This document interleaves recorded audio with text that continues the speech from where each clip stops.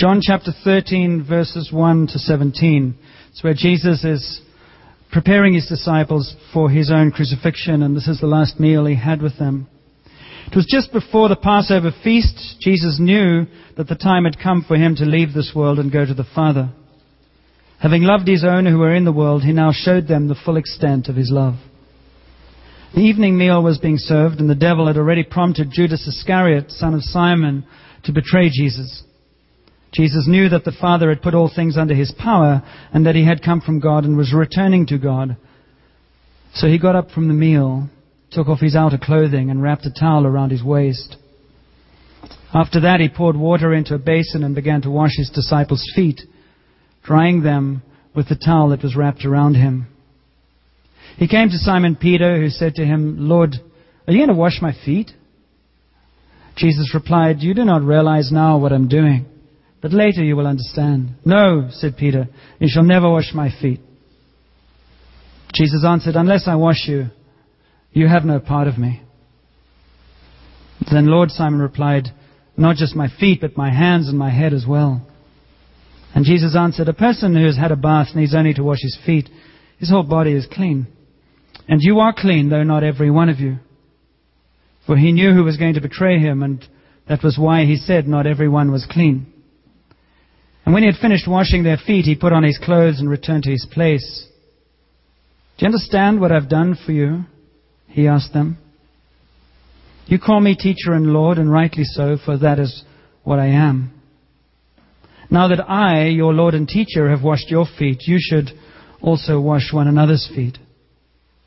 I have set you an example that you should do as I have done for you.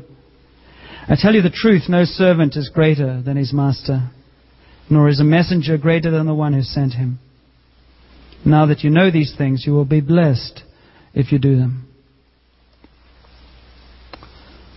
Father, we pray that as we reflect on your word this morning, you will encourage us, inspire us, build us up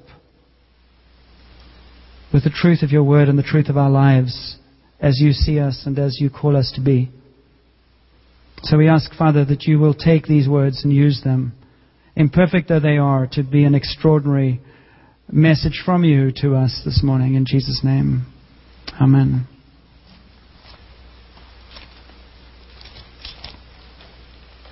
Kind of intimidated here because Rosie said I've got to keep it real short this morning.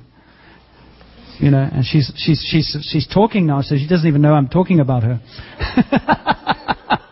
I said I'm intimidated because Rosie said I've got to keep this thing short. But you know, who knows? I want to talk about the truth will set you free. And that's, I think, what John is talking about. We're going to look at John, his letter, 1 John 3. You go to buy a house, and what happens? When you buy the house, you look around, you like the look of it. No, nice bedrooms, nice, like the fireplace, like the garden. We could live here. And what do? One of you goes, "You never know. You better have it inspected." And so you call in the building inspector and pay $300, and he tells you, "Yeah, it's great, but like in my case, mine was definitely a little cabin. The whole washroom had rot in the joists." So we had to say, "Well, there's rot in the joist that has to be replaced. So take that off the price." And so we do those inspections to see that what is behind is strong so that you know what you're getting. Now, I said I'm going to ask you for something. I want to ask, I didn't bring my wallet. I need 2 $20 bills, please. I'll give them back to you. I want to see just how trusting you are. I mean, don't worry. I've never seen anybody move so slowly in my life. Lord, I speak against the spirit of mammon. Oh, there, Bev's got a whole lot. Oh, my. Oh, there we go. I've got... well, thank you very much. Thank you, sister. It's a game of golf there. The women give the money. The men just go... Actually, Ken did stir. Now, I want to talk about, the house thing. How do you know these are genuine? You kind of hope they are, don't you? You hope and trust. But you also know there's a good chance that they're genuine because there are people who specialize in making sure the currency is not flooded with counterfeit currency that would devalue it.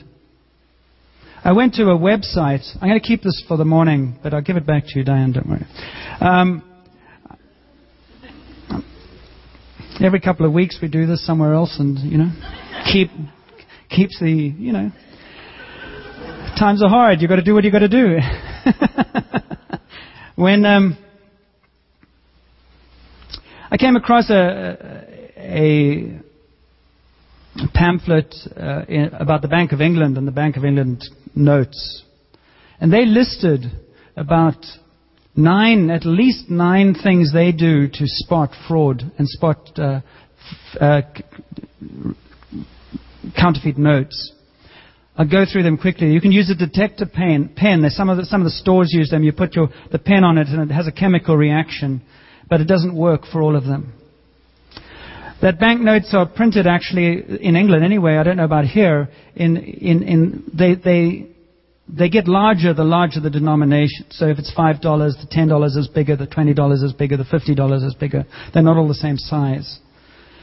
You feel the paper and the print, and apparently you can feel some of the print is raised from the paper. You can feel the print. There's a metallic thread embedded in every note, and if you hold it up to the light, it looks like a continuous dark line. There's a watermark, which is the Queen's portrait. You can check the print to see that there's sharp lines and no smudgy edges. It's very crisp. There's a hologram that if you tilt, it shows, what does it show? It shows a brightly colored picture of Britannia and the numerical value of the note. You have the UV light test, which they also use in the supermarkets very often. You put them under UV light, and the value appears in bright red and green, and the background is the dull contrast. There's micro lettering with a magnifying glass underneath the portrait of the Queen that tells you the value of the note written in English and in the numerical values. So 9 tests to try and ensure that what is authentic remains authentic and what is counterfeit is spotted, and it's very, very difficult to reproduce because otherwise you would devalue the whole currency and the whole economy upon which the world is based. The integrity of the currency is enormously important, and you want to see a sad example. We've all watched this happen over the last probably 10 years in Zimbabwe. The currency just going into millions. It's become worthless.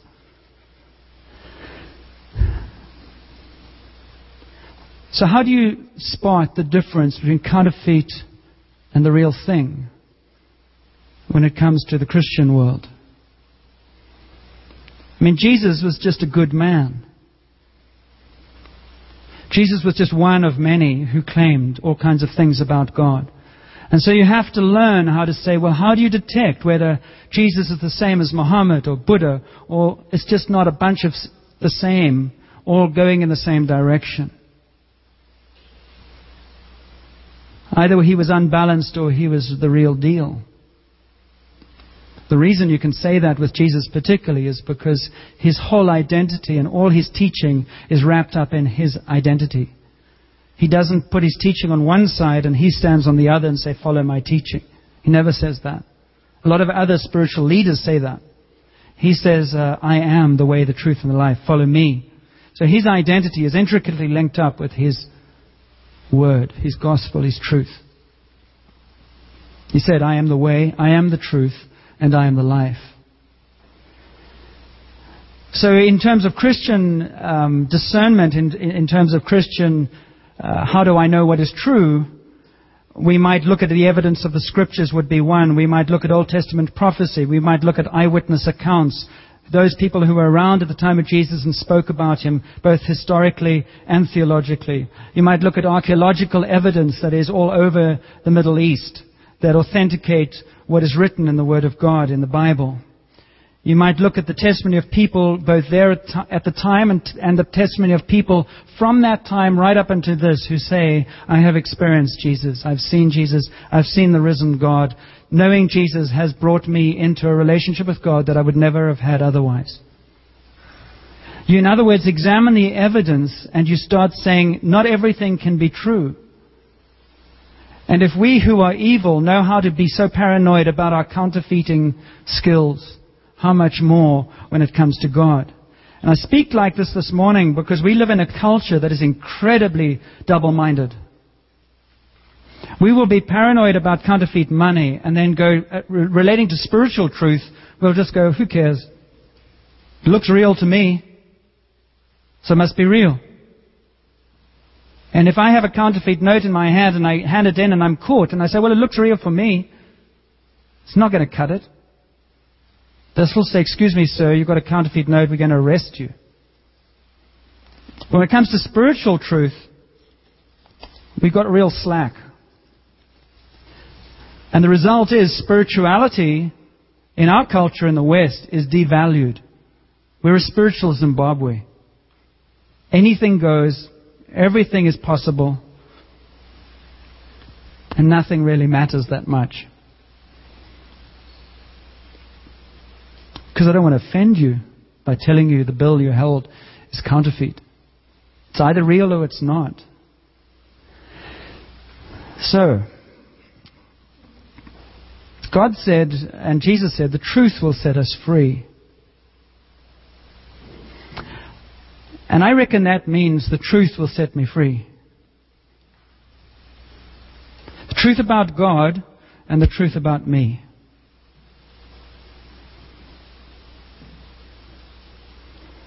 And John in his letter talks about Christianity. He's a third generation guy and he's talking to people who have been in the church. They haven't seen Jesus. He started to see the church beginning to build. He's watched from his own eyewitness account of spending time with Jesus to now 80 years later, possibly 60, 80 years later. He's got a feel for both the gospel he inherited and witnessed and the culture that is now beginning to shape it. And he's speaking to people who are getting concerned about what do we really believe. People like us. And I just want to bring out some of the things he talks about because John is speaking of, as someone who was the last eyewitness of Jesus.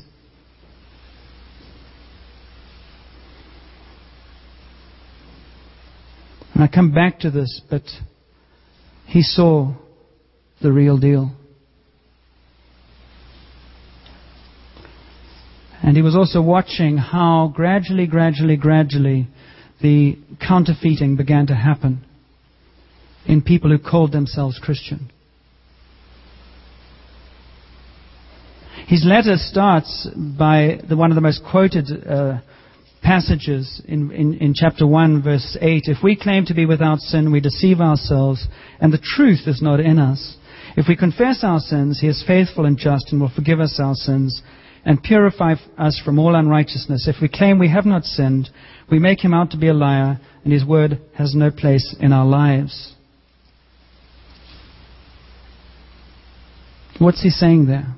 He's saying the basis of Christianity is understanding that all human beings are actually counterfeits, or think they are. And when Jesus came into the world, He was the only freshly minted bill the world had ever seen since Adam. And because the counterfeit was was everywhere, counterfeits thought they were genuine because they had no frame of reference.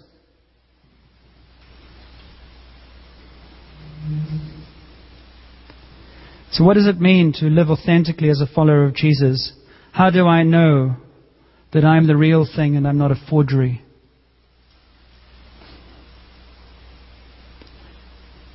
Remember in Acts chapter 8, Peter was praying with some people for them to be filled with the Holy Spirit. And there was Simon was there, and Simon came up to him and said, can I give you some money so that I can have this, so that I can actually give this gift to people? And Peter got real mad with him.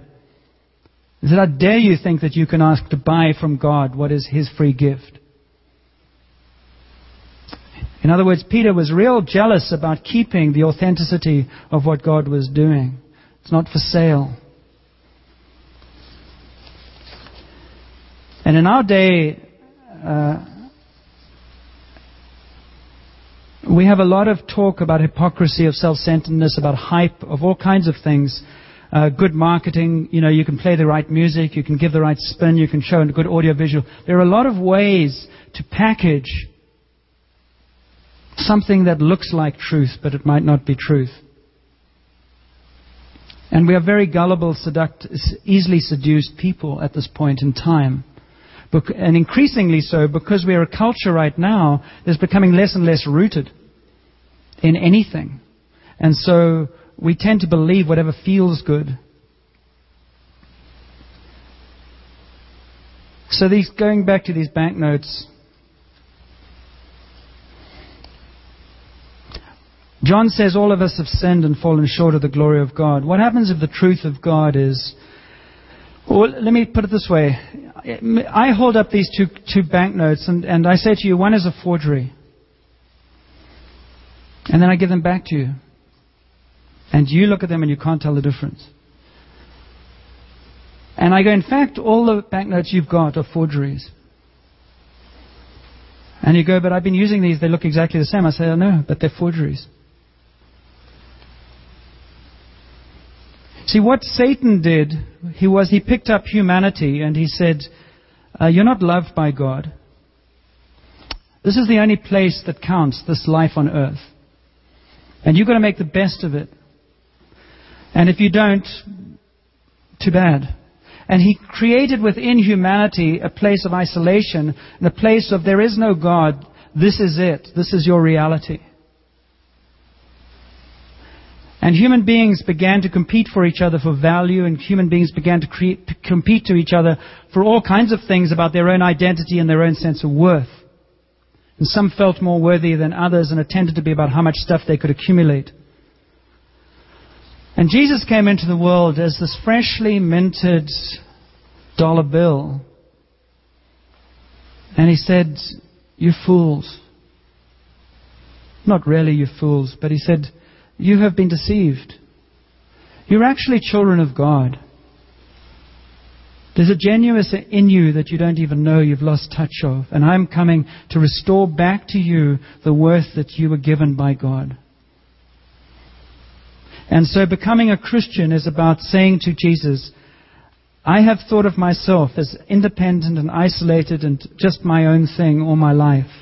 I didn't realize that I was minted by God to be restored into His currency.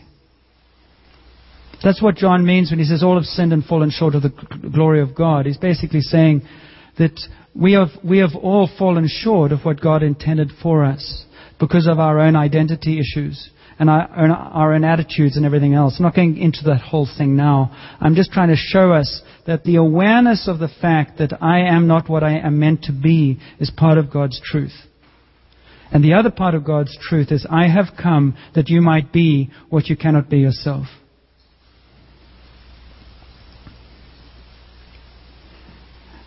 Counterfeit is when a human being thinks that they are God. Counterfeit is when a human being thinks that they have no allegiance to anybody but themselves. Counterfeit thinks that counterfeit life is when you think that there is no one to give account to. That is what it means to be deceived. And we devalue ourselves and we devalue other people. And when Jesus came into this world and He went to the cross, He said, the value I place on you is my life in place of yours.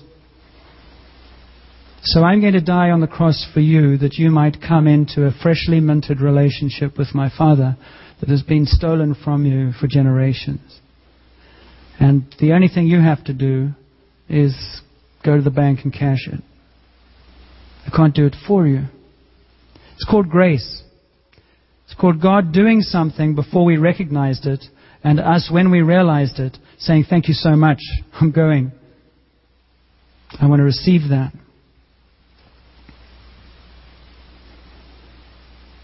When I come to the cross, it's like my going under the ultraviolet light. And all my sin and all my stuff is exposed. Now there are two lights. There is a light that Satan uses, evil uses. You go under that light and what happens? You're worthless. You'll amount to nothing. Look at the crap in your life. Goes on. Gene's getting quite upset here. Sorry. I mean, it just accuses. And it exposes all the garbage and all the stuff, and it's sort of truth, but it kills you. The light that is Jesus at the cross is, give me the stuff that's getting in the way, but the deepest word that's coming out of that light is, I love you. You are a treasure. You're beautiful. You have so much potential. There's so much in you. I've gone to the cross for you. I've poured out my Spirit for you. There is a purpose for your life way beyond what you're doing. You don't need to be orphaned anymore. You don't need to be separate. So that light, the light of Jesus at the cross, exposes the truth of the fact that I look and go, shoot, what's happened to my life? I'm way off track. But it's a funny thing because it's not condemnation. It's revelation. And the funny thing that happens at the cross under Jesus' conviction is, I don't feel condemned. I kind of feel relieved because I knew in my heart of hearts I screwed up. And now he's going, I agree. But he says, you know what? You're not condemned. It's like going to the doctor and I get diagnosed with something and he goes, oh my word, I'm going to die. And he says, no, I've got the antidote. You'll be healed in 2 weeks. Oh, good. That's what the cross is. It's kind of bad news to my ego, but good news to my life.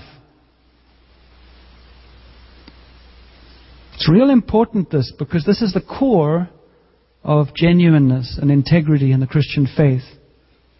Knowing that I know that I am nothing without God. I have been rescued from a counterfeit life, and I'm in the process of being made new. It's also the secret of finding humility. I know that I am flawed, but I'm not condemned. I know that I'm damaged, but I'm not destroyed. I know that I'm weak, but I'm not powerless. It's all these it's beautiful. It's what Paul says is the earthen vessel with the gold inside. Okay, quickly, because Rosie's got to go. Hey, play with me. I came across this one thing, and you can go and read it because I won't spend a lot of time on it today. John says something that I'd not really noticed before, and he says this a number of times. He says, this is what it looks like. Let me find this. 2 verse 6. Or verse 3. We know we have come to know Him. So I've created this sort of foundation now. Now I'm going to go real quickly, and I'm going to give you about 5 tests that John gives us to go, how do I know you're the genuine thing? How do you know that you're on the right track, all right? This will take 3 minutes, 5 minutes. So he says the same thing each time. He says, this is how we know. This is how we know. This is how we know. As an older man, he's saying something real clear, and every time he illustrates this, he says Christianity is not, what do you believe in? What do you believe in? What do you believe in? What do you think? What do you believe? What do you think? What do you believe? It's not that. Everything John talks about is saying, what do you do? What do you do? What do you do? How does that work out in your life? It's a lifestyle. So, he says in chapter 2, verse 3, we know that we have come to know Him if we obey His commands. The man who says, I know Him, but does not do what He commands is a liar. He's not very polite. And the truth is not in him. But if anyone obeys His word, God's love is truly made complete in him. This is how we know we are in Him. Whoever claims to live in Him must walk as Jesus did. In other words, do the stuff that Jesus did. And that is love people. I think it also means heal the sick. And learn how to be a channel of the Holy Spirit, a vehicle of the Holy Spirit. God's power and presence in our time. So he says you've got to walk as Jesus walked. 3 verse 8. I'm just going to go through a couple of things here. 3 verse 8. The reason the Son of God appeared was to destroy the devil's work. Which was, I just want you to know that everybody's undervalued and devalued, and there's good news. You have far more value than you realize, and that is what Jesus came to do. And he said, I've also come to speak. I've got an issue with the bank of religion. The bank of religion also devalues people in the name of me, and I'm not endorsing that one, so I just want you to know that. I'm endorsing the bank that is out of Jesus' heart, minted with His Spirit. It's about love and power. So anyway, that's aside. So I've come to destroy the work of the evil one, the one who counterfeits, who is a liar. And I've come to raise up truth. And God's love has been lavished on us. 3 verse 10. Anyone who does not do what is right is not a child of God, nor is anyone who does not love his brother. This is how we know who are the children of God. They do what is right and they love people. Pretty much everyone. Brother is everyone. Let me encourage you, love has got nothing to do with feelings. Love is an action. It's not a feeling. You do what is right because you know what is right to do. You know what is right to do because when you hang around with Jesus, He teaches you what is right. And He starts changing your conscience and your sensitivities. And you start to become concerned about things before you were deaf and dumb to because it suited your purposes to be that way. There's a huge sensitivity in the Spirit of God to how people treat each other. You know that they are Christian by the way they love each other in action, not just, I'll pray for you, sister, now get out of my way, I've got a golf game. I'm serious. It's a real cool test. I don't like it. 3:16. This is how we know what love is. Jesus Christ laid down His life for us, and we ought to lay down our lives for our brothers. Very quickly. We ought to lay down our lives for our brothers. What does that mean? What is money for? I've got to speed up here. What is money for? Money is for spending things on things. We give it in transaction. You lay down your life for somebody. What is your life for? Before Jesus, your life it's my life, it's my stuff, it's my time, it's me. And God comes in the name of Jesus and He says, excuse me, you are mine. You're bought with a price. You're mine. And you call me Lord. And I've got news for you. Your life is currency. I want to spend your life on stuff that brings life. So the question of an authentic Christian is, Lord, how do you want to spend me? What can I do for you? How can I serve you? Not just, Lord, please heal me, please help me, please look after the kids, please give me enough, please make sure this, please do that, and it's all me. The authentic hallmark of a Christian life is how much I care about those around me, and I'm willing to be spent for them, not just for myself. I can see you're excited about these tests.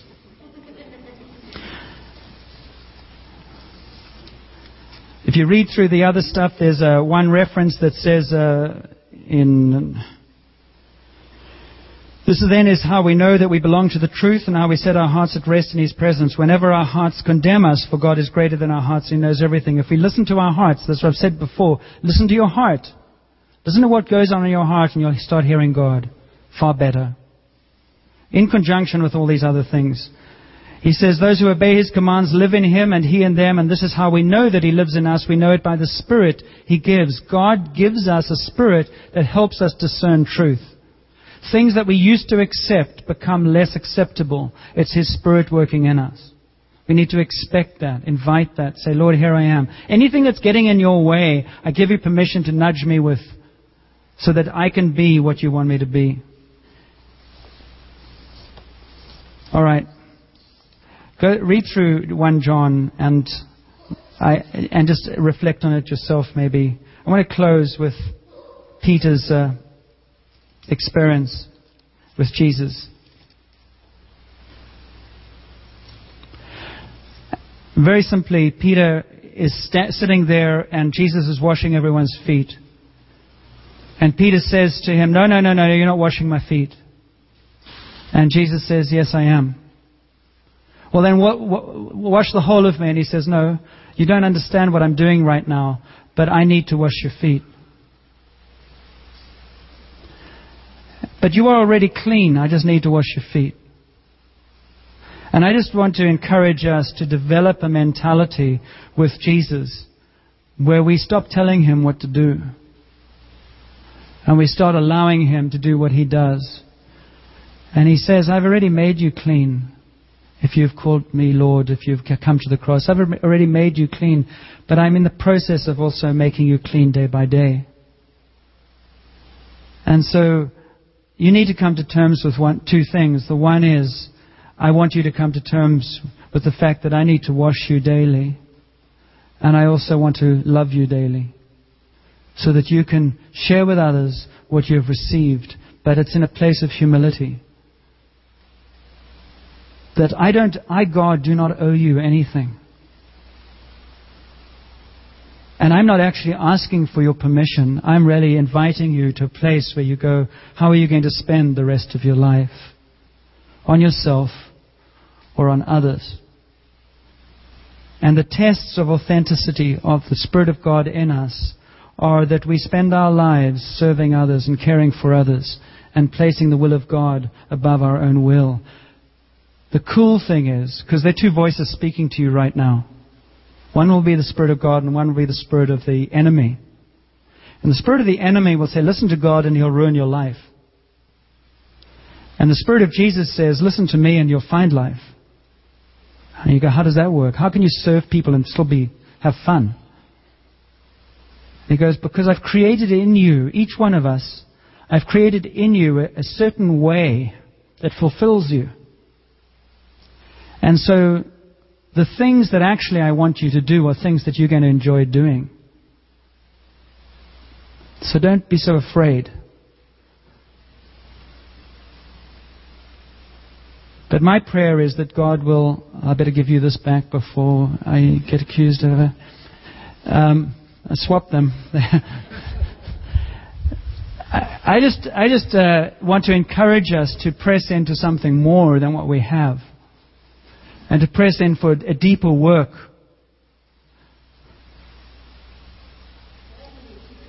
You gave me 3.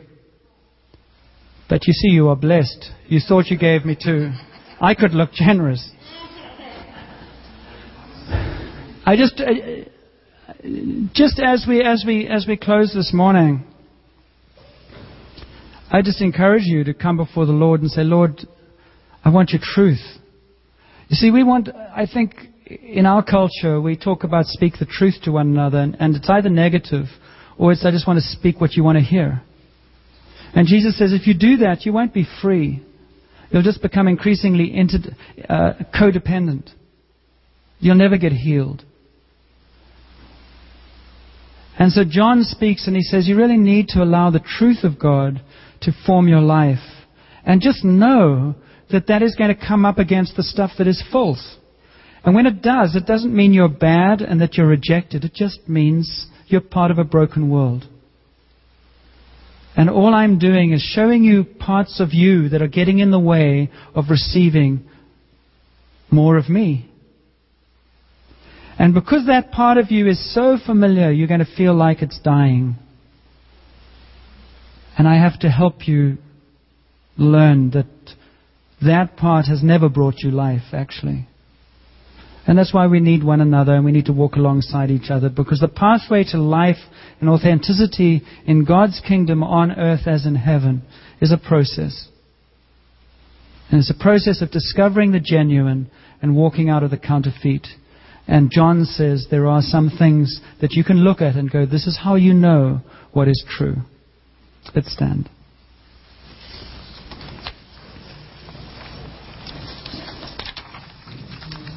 And why don't we just, in the quietness of where we are right now, because I'm not trying to speak to your head alone. I think God wants to also speak to our hearts. Why don't we just bring to Him who we are? There's no condemnation in God at all. Nothing. And Father, we just come before you as human beings who are a mixture of all kinds of stuff. We place ourselves at your cross under that ultraviolet light. And we give you permission to reveal to us in love anything that's getting in the way of your embrace, as we talked about earlier this morning, the embrace of the Father. As you stand here this morning, be aware that the Father, God the Father, loves you more than any other human being has ever loved you or you've ever experienced in your life. Listen to your heart and thank Him for His love for you. It doesn't matter how well you know Him or how little you know Him, because He loved you first. So, and give Him permission to love you. You know, we need to do this often. We never grow too mature or too wise. Jesus used to say to the Pharisees, you search the Scriptures, you love talking about theology, but you never come to me. We need to come to Him often. And just thank Him for loving you.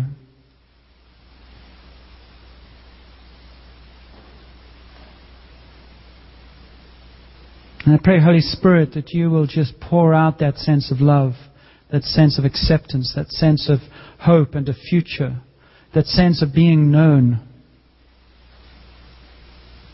And God searches your heart right now. He knows if you're even bored with Him right now. He still loves you. He knows if you're feeling discouraged or disillusioned or indifferent. He still loves you.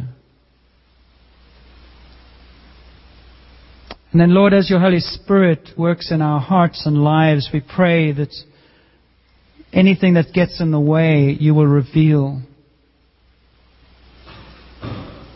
And sometimes that will appear to us as something that we really don't want to let go of.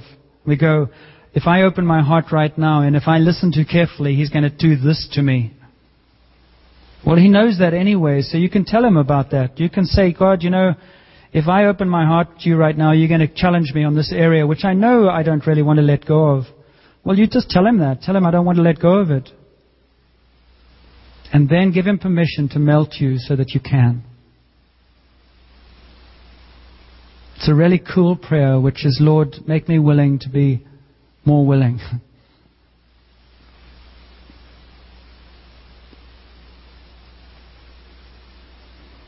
Because God's saying to each of us today, you know, I didn't come for a belief system. I came to change your life. And in changing your life, I came to release my love in you, that others might know my love because of you and your relationship with them.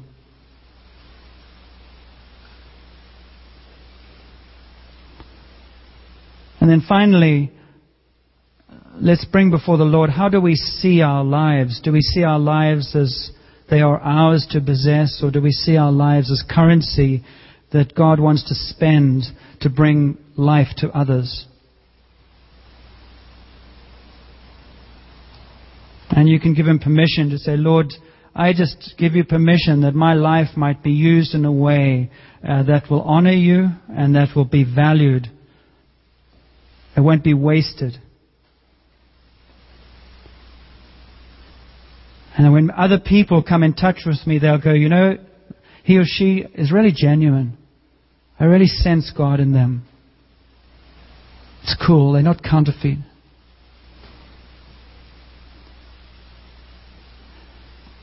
And the greatest news of all is that Jesus says, I send my Holy Spirit that you would have His presence and His strength to change you from the inside out all the time. So receive the Holy Spirit. Be filled with the Holy Spirit. Be drenched in the Holy Spirit. To become all that God has created you to be, as genuine, as real, as living, vibrant, passionate human beings. Full of truth and mercy and grace. We thank you, Lord, and we bless you. We pray for your truth to be something that really guards our lives and our hearts. That we will be a people who are increasingly set free by that truth. In Jesus' name. Amen.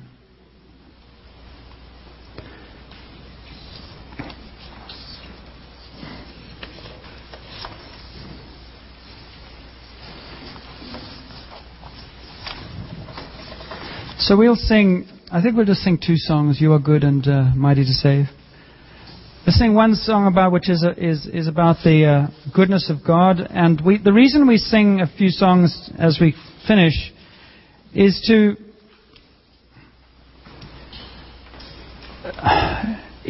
allow God to actually embed what we're hearing inside us.